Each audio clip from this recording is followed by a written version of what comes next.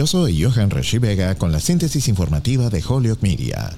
La ciudad de Holyoke será la anfitriona de los fuegos artificiales anuales de la celebración del 4 de julio este viernes 24 de junio, con fecha de lluvia para el 25 de junio.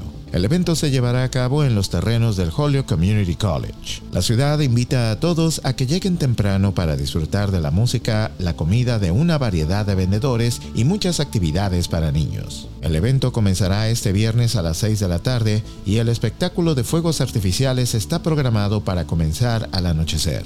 Esta será la primera vez después de la pandemia que se llevará a cabo en Holyoke la celebración anual del 4 de julio con el espectáculo de fuegos artificiales.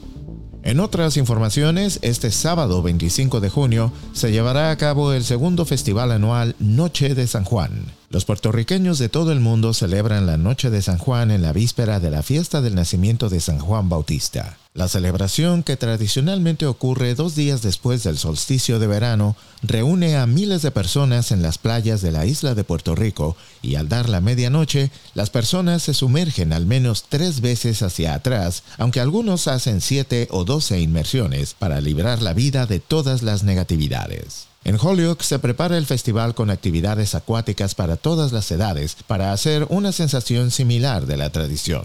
Para la celebración en Holyoke de la Noche de San Juan, habrán actividades para todas las edades y eventos artísticos y musicales que integrarán la identidad cultural puertorriqueña. La Noche de San Juan se llevará a cabo el sábado 25 de junio de 12 a 7 de la tarde en el campo deportivo de Bonin Field en South Holyoke. Yo soy Johan Rashi Vega y esta fue la síntesis informativa de Holyoke Media a través de WHMP.